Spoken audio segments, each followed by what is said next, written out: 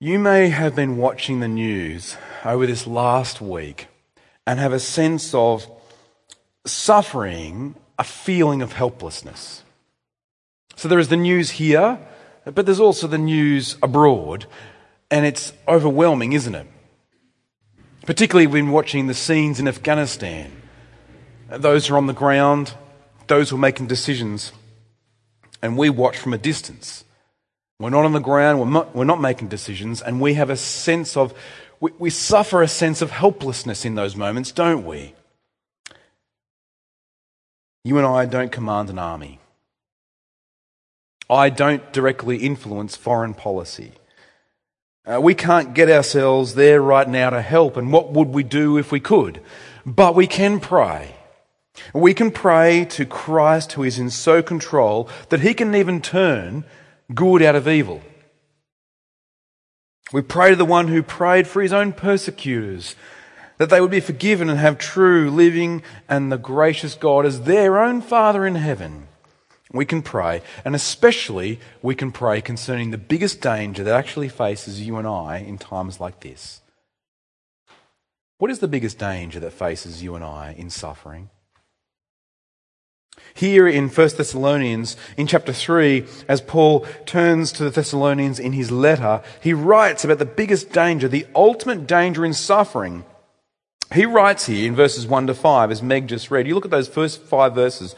He writes there, remember, he's bearing the pain of being distanced from this church, being torn away from them in person, and not by choice. And his great desire is therefore to see them again and again, and he anguishes about this. Notice the emotion in his words in that passage we just read.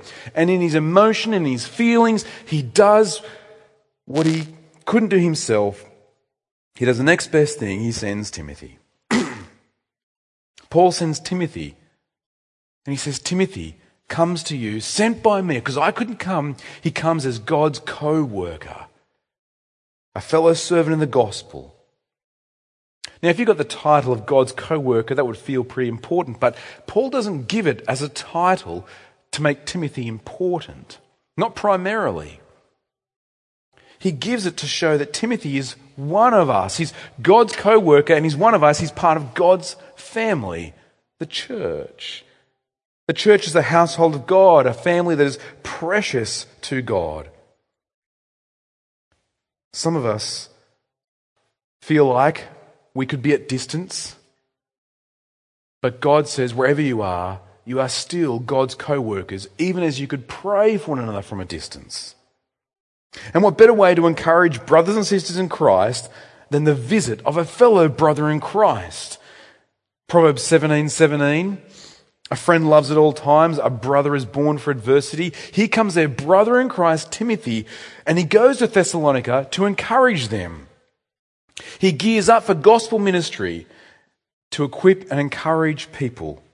And so we see in 1 Thessalonians chapter 3 verse 2, we sent Timothy our brother and God's co-worker in the gospel of Christ to establish and exhort you in your faith so that no one be moved by these afflictions. For you yourselves know that we were destined for this. Paul and Silas had been to Thessalonica out of affliction at Philippi. Paul and Silas had suffered in bringing the gospel, the good news, to the church at Thessalonica. In fact, planting a church involves suffering. Starting a church is really planting the gospel in people's lives. It's door knocking and meeting with people and inviting people and bringing people.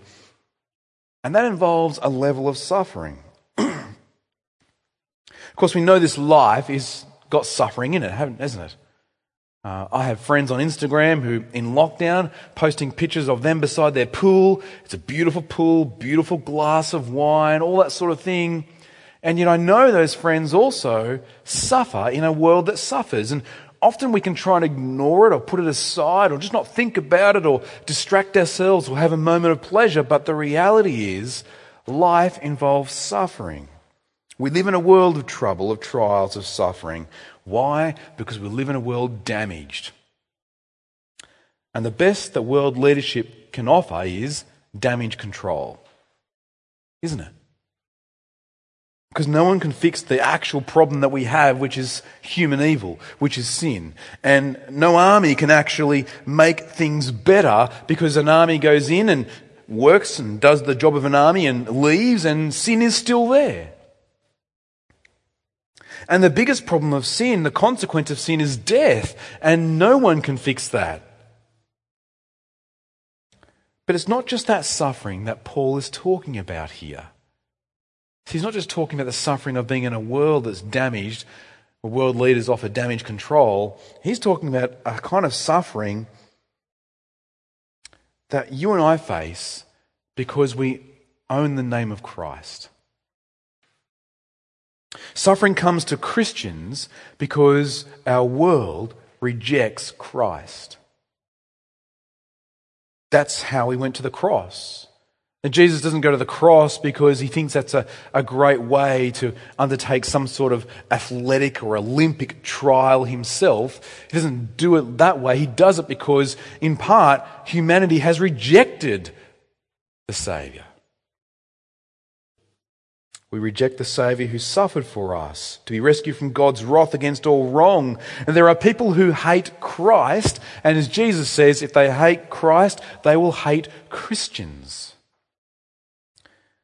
But it's even more common than we're just indifferent to Christ. And so we're indifferent to Christians. And as Paul writes, and he says, you saw this in us. You saw what happened to us. You heard from the beginning. You heard from the gospel message that was preached to you.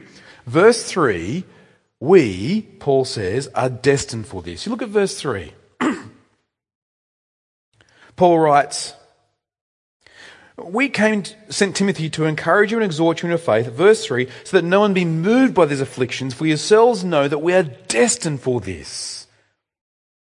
See, when you're young like me, perhaps you have some hope that the next decade of my life, like we hoped 2020, when 2020 starts, that new decade, we left the teens and now we're in the 20s, the roaring 20s of our generation. The 20s are going to be the place and time where perhaps my destiny will be fulfilled.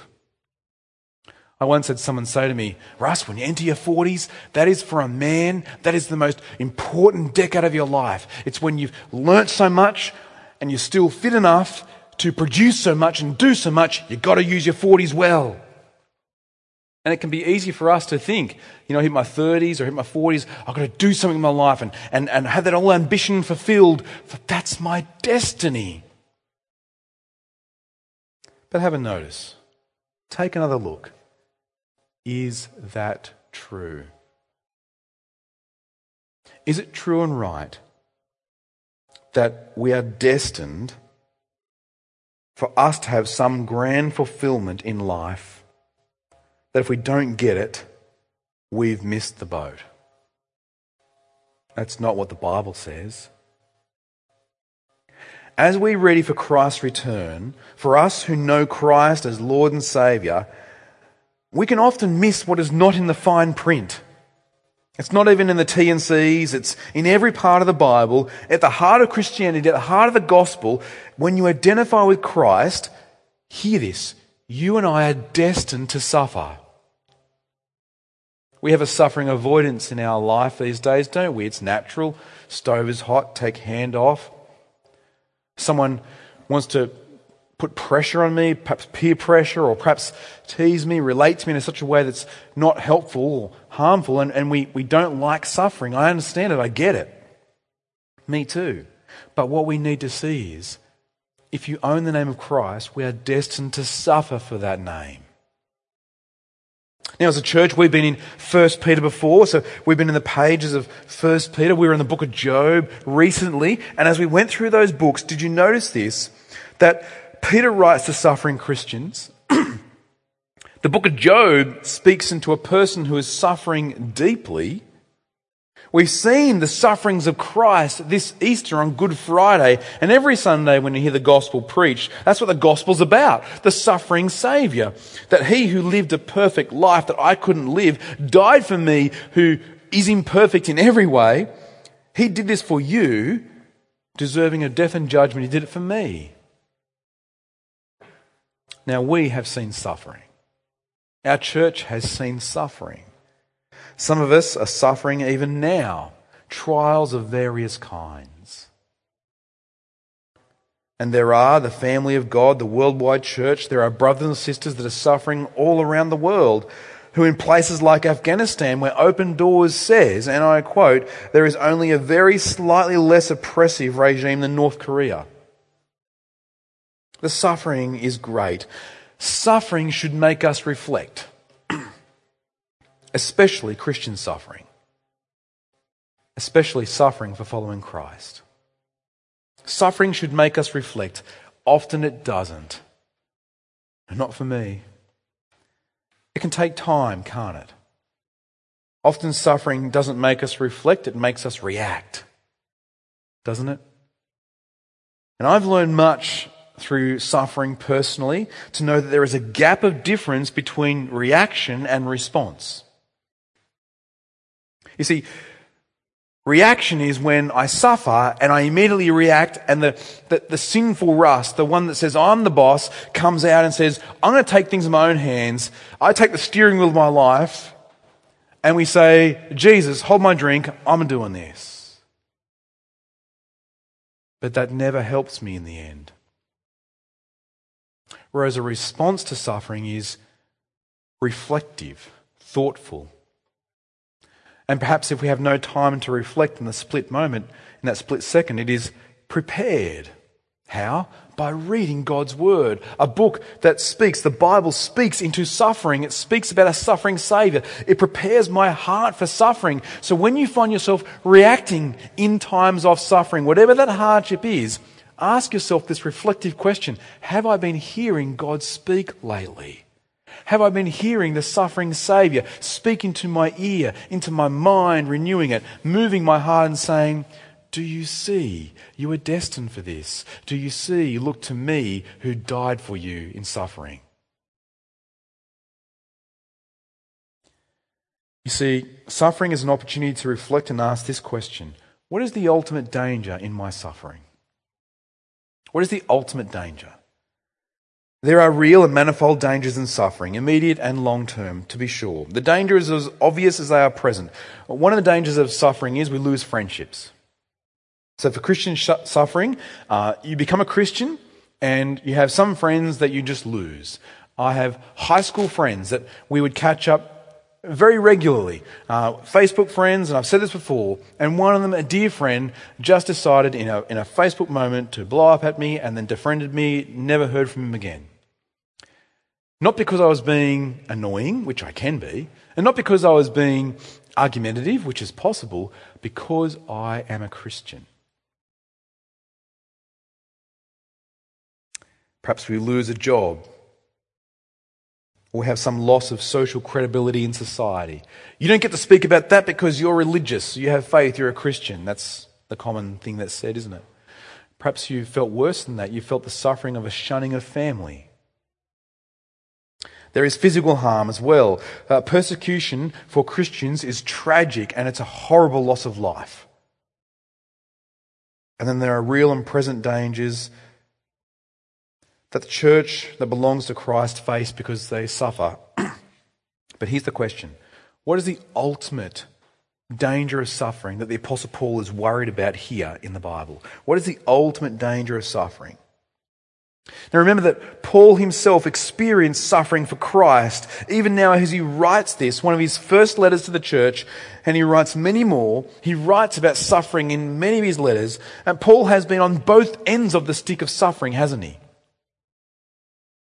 Paul, known by his other name, his Jewish name Saul. Paul is his Greek name, but Paul, known by his other name, Jewish name Saul, or his Roman name Paul, is the same man who was a religious terrorist, persecutor of Christians, bringing great suffering upon them for owning the name of Christ. Then when Paul is converted by Christ, he gets persecuted for owning the name of Christ. So Paul has been on both ends of that stick of suffering. He has caused it against Christians, and now he's receiving it as a Christian. So Paul all the time he's spent in prison, and all the time he's had to reflect upon suffering, all the suffering that he has put upon Christians, and then all the suffering that he has received as a Christian, has had time to reflect. And he says, what is the ultimate danger of suffering for a Christian? Here it is in 1 Thessalonians 3, it's losing faith in Christ. The ultimate danger of Christian suffering is that it takes you away from Christ. It takes you away from his church that can be your comfort and care. It actually brings you into distant relationship with Christ to eventually end that relationship. That is the ultimate danger of suffering. We see this in verses here in front of us. Verse 3, he writes, he sends Timothy to establish and exhort you in your faith so that no one be moved by these afflictions. Verse 5, for this reason, when I could bear it no longer, I sent to learn about your faith, for fear that somehow the tempter had tempted you and our labour would be in vain. His concern is that they're going to still have faith in Christ. That is the ultimate danger of suffering, is to lose that faith in Christ. Now, of course, Paul cared about their present well-being in suffering. He often asked people, he asked them how they're going in his letters. But his major concern is, we see in verse 5, the tempter, our great enemy Satan, who attacked Job because he didn't want Job to keep his trust in God, did he? So he attacked Job with suffering. The same tempter attacks us. Do you see what your greatest threat in suffering is? It's that we would grow in distance from God, from Christ, his body, the church. We'd grow in distance. And as we sung in that song earlier, our heart would grow cold to Christ himself. Distance, it's said, makes the heart grow fonder. Maybe. But also, distance can make the heart grow colder. And then throw in the turmoil of suffering that throws us off balance. We start to question faith in Jesus, following Jesus. Is it worth it even? And the ultimate danger, we end up saying that Jesus isn't worth it. And Paul feels this twice in those verses. He says, I can bear it no longer. And he sends Timothy. And when he sends Timothy, he then says, we're comforted by your faith and love. Here's Paul elated. Verses 6 and 8. Timothy can get to Thessalonica and he gets back to Paul and he shares the good news. In fact, it's interesting here that when we read that, and so we come to verse 6, but now Timothy has come to us and has brought us the good news of your faith and love. The word good news here is the same word it's used in the rest of the Bible in the New Testament for gospel. In fact, interestingly, it's the only time it's used when it's not describing the gospel. Is here in 1 Thessalonians 3. Here is gospel, good news, you are standing firm in faith. And Paul is thankful. He's comforted.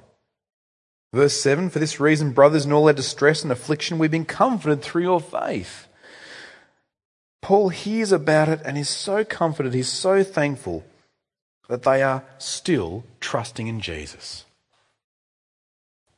And look how invested Paul's emotions are in this in verse 7. He says that he describes for them his distress and affliction, but now his comfort. He says in verse 8, we now live even because you are standing fast in the Lord. Notice what he doesn't say. He doesn't say, this is living. He doesn't say, loving life, because it's not, now we live because you like us. That's how our world works, isn't it? We feel better just because someone likes us. It's not, now we live because you follow us on first century social media. It's not, now we live because you have had less suffering. It is because we live because you are standing fast in the Lord, and we feel like this is living, friends. When we know that Christians are firm in Christ, that's living. That is hashtag loving life. Loving life in Christ, even in suffering. And so this comfort causes Paul to pray with thankfulness for their faith. Verses 9 and 10. Next week, we're going to go deeper into this passage that comes next and look at what it means to pray for one another. We need this in lockdown, all the more when we can't see each other, to pray for one another. To pray is to rely upon God in everything, and we'll see this next week, what that means for us. The prayer of next week is the central prayer of the letter. There's 3 prayers. There's one at the beginning, one in the middle, and one at the end, and this is the middle prayer. But for today, let's see the beauty of praying with thankfulness for people's faith. He says in verse 9, "For what thanksgiving can we return to God for you?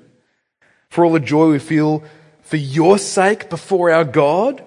As we pray most earnestly night and day, we may see you face to face and supply what is lacking in your faith." Can I ask you a question? Think on your thankful moments in life. When have you been thankful? What are you thankful for? And how does that flow into your prayer life? So when you're thankful, how do you express that in prayer? Paul reflects on suffering, is distressed about their suffering. Now he's thankful, not that their suffering has stopped. He's not thankful about that, although that would be a praise point, but he's thankful that they're firm in Christ in their suffering. And Paul feels this deeply. It's a joyful thankfulness.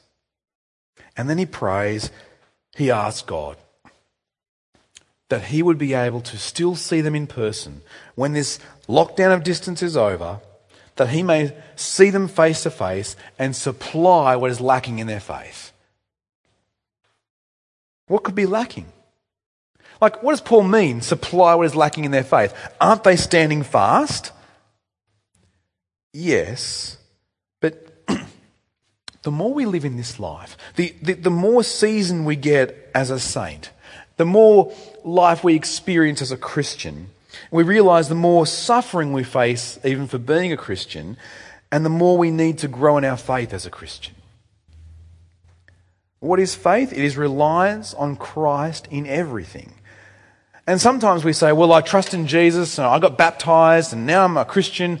But here's the problem. We start to walk on in life, even in the Christian life, and we stop relying on Christ in everything. Like, we do some things. Oh yes, I rely on Christ perhaps in this moment, or I rely on Christ, I do my daily devotions, and perhaps that's a good thing. But then we do our daily devotion in the morning, but it doesn't make any difference in the afternoon. And we stop relying on Christ in everything. We need to grow in our faith. Friends, now Jesus changes everything. Christ is our comfort in suffering, and we need to grow in Christ, and we can even in our suffering. How does Christ give comfort in suffering? How does he grow us in suffering? If Christ himself is our comfort, if he is the comfort in our suffering, what is the conduit? How do we get him in our suffering? It's actually seen here in the passage. It's the one another. It's the church. We actually bring Christ, his word, to one another. Like Timothy to the Thessalonians, to Paul, to us, coming together one another, even at distance. We can encourage one another, pray for one another. Discipleship is the word and prayer in Christ, and it's how we care. Every time we open the Bible, we've seen this. God is at work in his word. And that means you're not labouring in vain when you open the Bible and read it. When you encourage others to do so. Every time we pray, as Paul says, night and day, and especially when people can't see you praying in lockdown, you are not labouring in vain. When lockdown finishes and you encourage one another to have those good works of stirring up one another to love and good works, as the writer of Hebrews says, to return to gathered worship, your labour is not in vain. Our labour is not in vain. We are the conduit for Christ coming to us in our suffering for one another. We are here for one another. And that is the comfort in suffering. It's Christ and his church. I want to tell you a little story, but I don't tell you this story because this is not about me, but maybe you've experienced this too. I was bullied in school. So I was bullied in school, and I have strong memories. I've been bullied in school, and strong memories of being bullied on the school bus. So those two places were places of fear for me. I was bullied because, and you might think it's silly these days, but I'm conscious of it. I have, the way God made me, I have one ear that sticks out more than the other. It's just how I am. So my dad has ears that fully stick out, and my mum doesn't. And so when I got bullied at school or on the school bus, and I'd go home and the kids would make up songs about me. They would sing as I walked on the school bus or I walked into the playground. They would start singing, everyone would start singing, sail away, sail away, sail away. Or do I spin around on the spot when the wind blows, all that sort of stuff. And I'd say to Mum, they tease me at school because I've got big ears. And she'd say, you haven't got big ears. You've got a mummy ear and a daddy ear. And that would be kind of her way of trying to comfort me. She may be watching, I don't know. But here's the thing about being bullied at school for having ears like that. You can't notice it these days as much because my head has changed shape and all sorts of things. But back then, my comfort didn't come from what I was bullied about. So my comfort didn't come from my ears. I didn't have a superpower that meant, when the dog was caught down the well, all of a sudden they said, who can we get? Who can we get? I know, let's get the big ear boy. He'll be able to hear the dog and then we can rescue the dog and he'll save the day. It wasn't that my ears, what they bullied me about was also my comfort. But for the Christian, here's where it is weird and wonderful. We have every comfort in the very same thing that we are suffering for, owning the name of Christ. The very thing that we might receive suffering for being a Christian is the very thing that we get comfort in. It's the same thing, it's Christ. And it's even Christ's body, the church. For associating with Paul, the Thessalonians had that suffering. For association with the church, Christ and his church. You may receive this too. What, you're a Christian, you're one of those? The church is bad, and we know about the church, and the church is horrible, and all sorts of horrible things. And yes, the church should own our sins, but also we just get suffering because we're a Christian, because we're part of a church. What, you're part of a reforming church? But here's the thing, friends, for us. The very thing that we suffer for is the very place of comfort.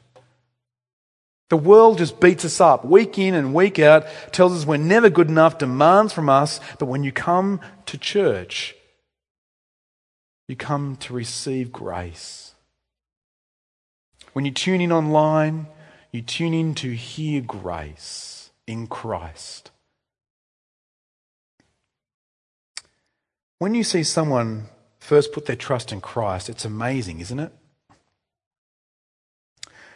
You can't buy a high like that from anywhere in the world. It's otherworldly, it's supernatural. When someone first, before your eyes, says, I now believe in Jesus, and perhaps you've seen it here at church, when we've baptized people who've turned to Christ, when you see that, as Paul writes in chapter 1, where people turn to God from idols, when you see that, it's amazing, it's wonderful, it's praiseworthy, and we're thankful. Yet, what also comes with that feeling of seeing someone believe and be baptized, or seeing someone say before your eyes, I trust in Jesus, what also comes is another feeling, and this passage is full of feelings. It comes with the kind of feeling that Paul has expressed. The feeling of this, when you look at that new believer, that new brother or sister in Christ, you look at them and feel, oh, you're going to suffer one day. You, like me, are destined to suffer for this. Perhaps it's you'll suffer because you're now a new family member in Christ, and you'll suffer shunning from your own family. And perhaps you'll suffer the social stigma from your friends. Perhaps you'll just suffer the loss of career, potential promotion, peer pressure, or at worst, persecution from a country that you feel like a foreigner in because you became a Christian. But here is how, from this passage, Jesus changes everything. You see, Jesus changes our relationship with God. He saves us from wrong to now righteousness in Christ, and from deserving wrath to receiving grace. And so what we ultimately need in our suffering is to trust Jesus because he is trustworthy. And especially in our suffering. Christ is our comfort. Let's pray. Our Father in heaven, we are praying most earnestly night and day that we may see one another face to face and supply what is lacking in one another's faith. We need this, we need you, we need one another. And for today, in any and every suffering, when sorrows like sea billows roll, though Satan should buffet, though trials should come, though we sin, though we fall, though we fail, we let this comfort in suffering grow in our hearts, that we know Christ is in control. And so we thank you that it is well with my soul. We pray with faith that one day will be sight. In Jesus' name we pray. Amen.